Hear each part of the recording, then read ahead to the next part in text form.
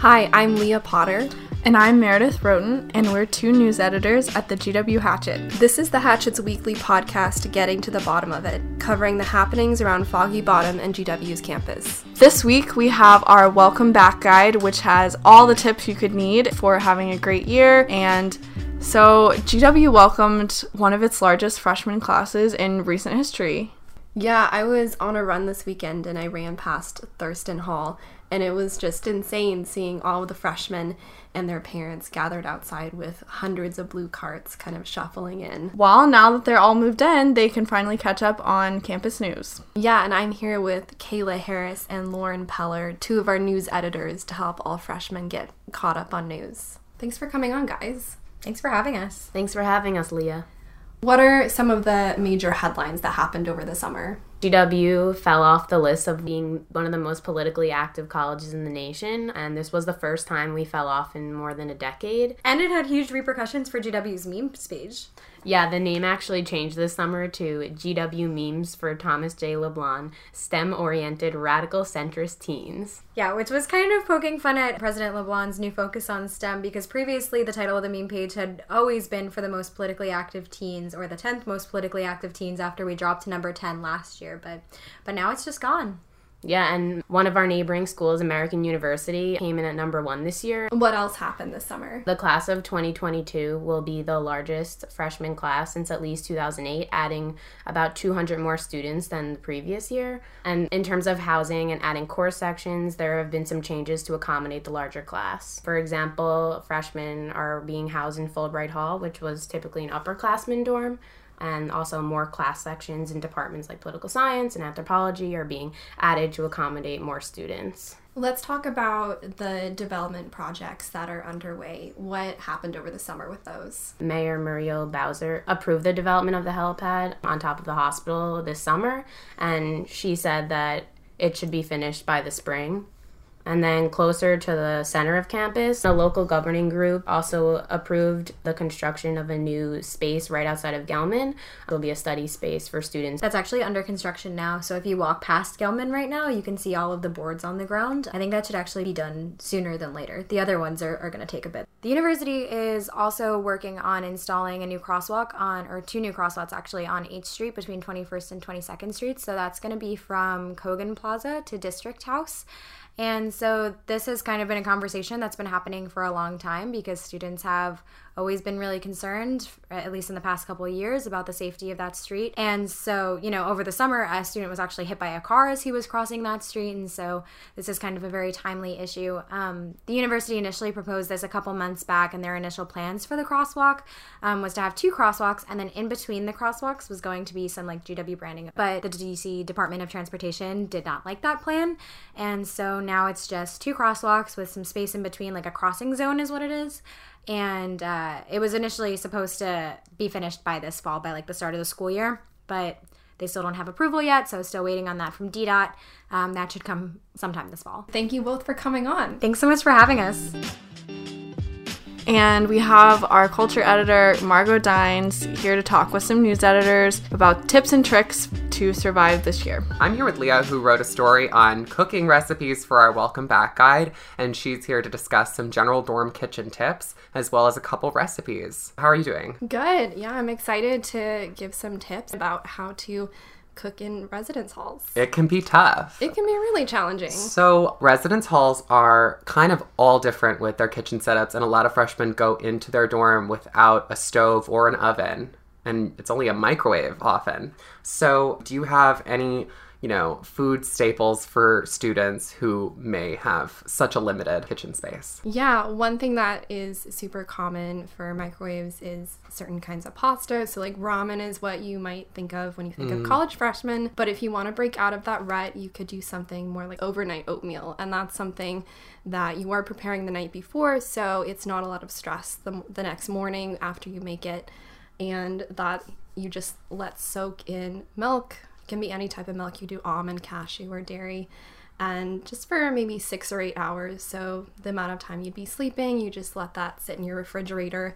And then the next morning, the oats will have absorbed the milk and it will be nice and creamy. And so you can either put that in the microwave and heat it up and have hot oatmeal, but you can also totally eat it cold, on your way to class. Maybe put a few berries on there, some nuts, that sort of thing. Love that. Yeah. Okay.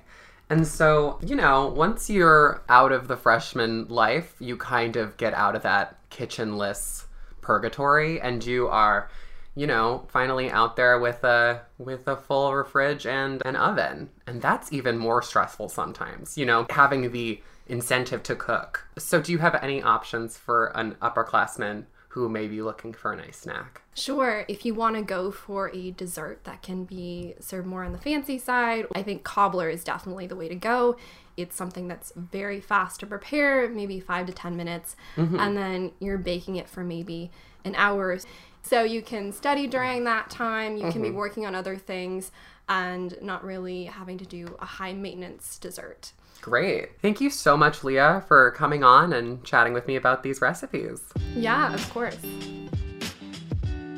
I'm here with our social media director, Lindsay Paulin, to discuss the fall concerts for our Welcome Back guide. Hi, Lindsay. How are you doing today? I'm good. How are you? Great. So Program Board is not hosting Fall Fest for the first time in more than a decade, and students may still be looking for music to check out for the fall semester. So Lindsay, are there any spots that you think will be poppin' this semester? Yeah, so the great thing about DC is that there are tons of different concert venues and festivals going on in the fall, and also at a lot of different price ranges. Well, let's talk about the festivals first. Okay. We mentioned 2 different festivals, so give us the lowdown on both of them. So closer to home, there's All Things Go, which is happening during fall break. And it's a 2-day lineup, and passes are $89. And actually, it's pretty unique this year because there's an all-women's day with Billie Eilish and Carly Rae Jepsen headlining, which is pretty rare for festivals to have an all-women lineup.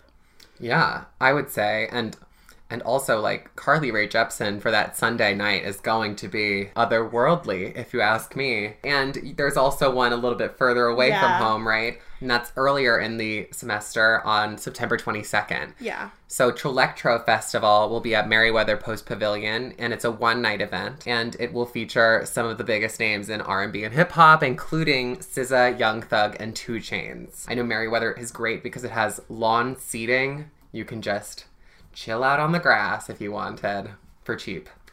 So maybe not so cheap for good seats coming up next. Capital One. Who do you think students need to check out at Capital One this year? Yeah, so there are a lot of rappers coming around this fall, actually almost back to back. We're going to have Drake there on September 12th and 13th with Migos for the Aubrey and the Three Amigos tour. And then just 1 week later, there's going to be Childish Gambino for his This Is America tour. And so for people who may not have the money to shell out to see Drake on the floor of the Capital One Arena, what are some cheaper venues that feature maybe smaller artists that they can still get a really great time out of? Yeah, so 930 Club is amazing. It's super intimate, not that far from campus, and it hosts some really cool alternative and indie bands. Later on this year for 2 nights, on September 19th and 20th, Car Seat Headrests are coming. I also love, for cheaper venues around that neighborhood, U Street Music Hall and Lincoln Theater, which is seated. Yeah. So then there's Songbird. Yeah. Black Cat, and then a little bit further, there's Rock and Roll Hotel. Okay, we can't go anywhere without mentioning DC's newest venue to open last year, which was the Anthem on the Wharf.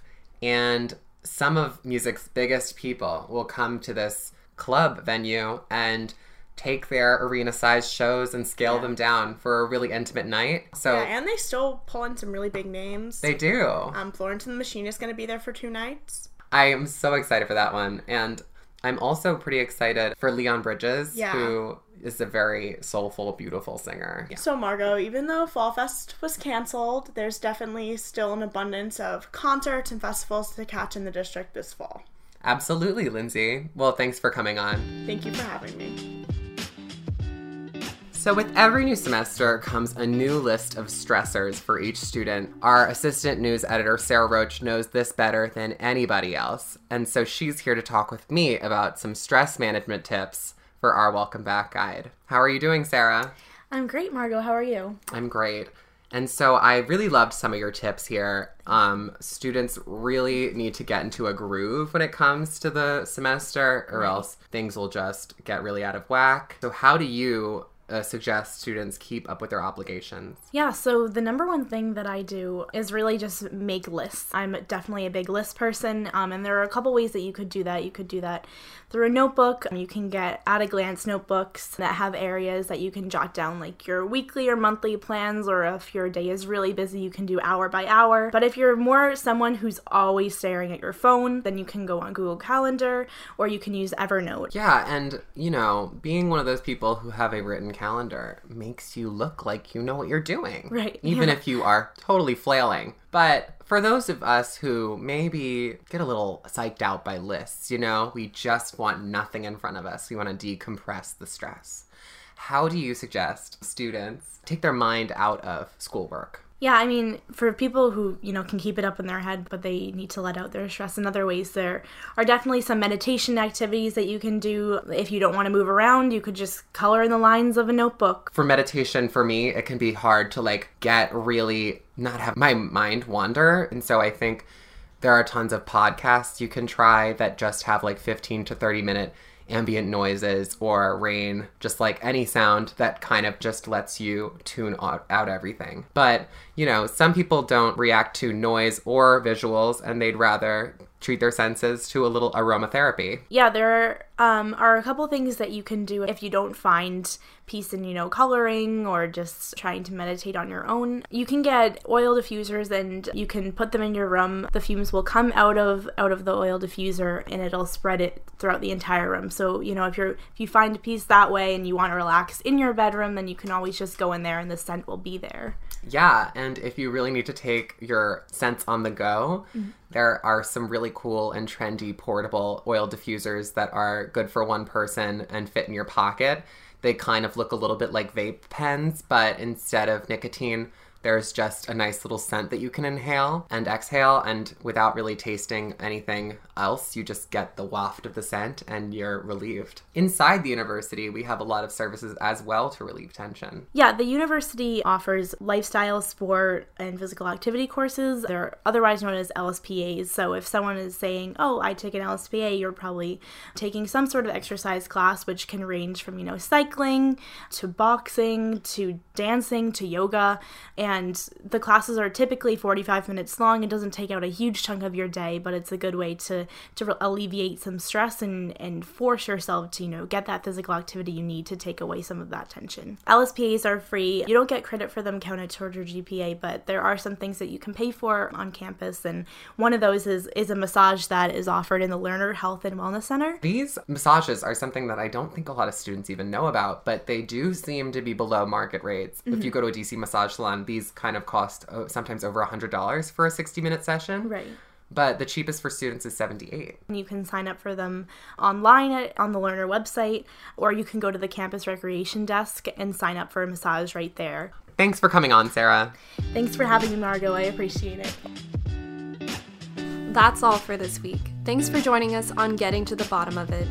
Getting to the Bottom of It is hosted by news editors Meredith Roten and Leah Potter and features culture editor Margot Dines. This podcast is produced by managing editor Matt Cullen, video editor Ariana Denham, and contributing photo editor Ethan Stoller. Special thanks to Kayla Harris, Lauren Peller, Sarah Roach, and Lindsay Pollen for joining us. See you next week.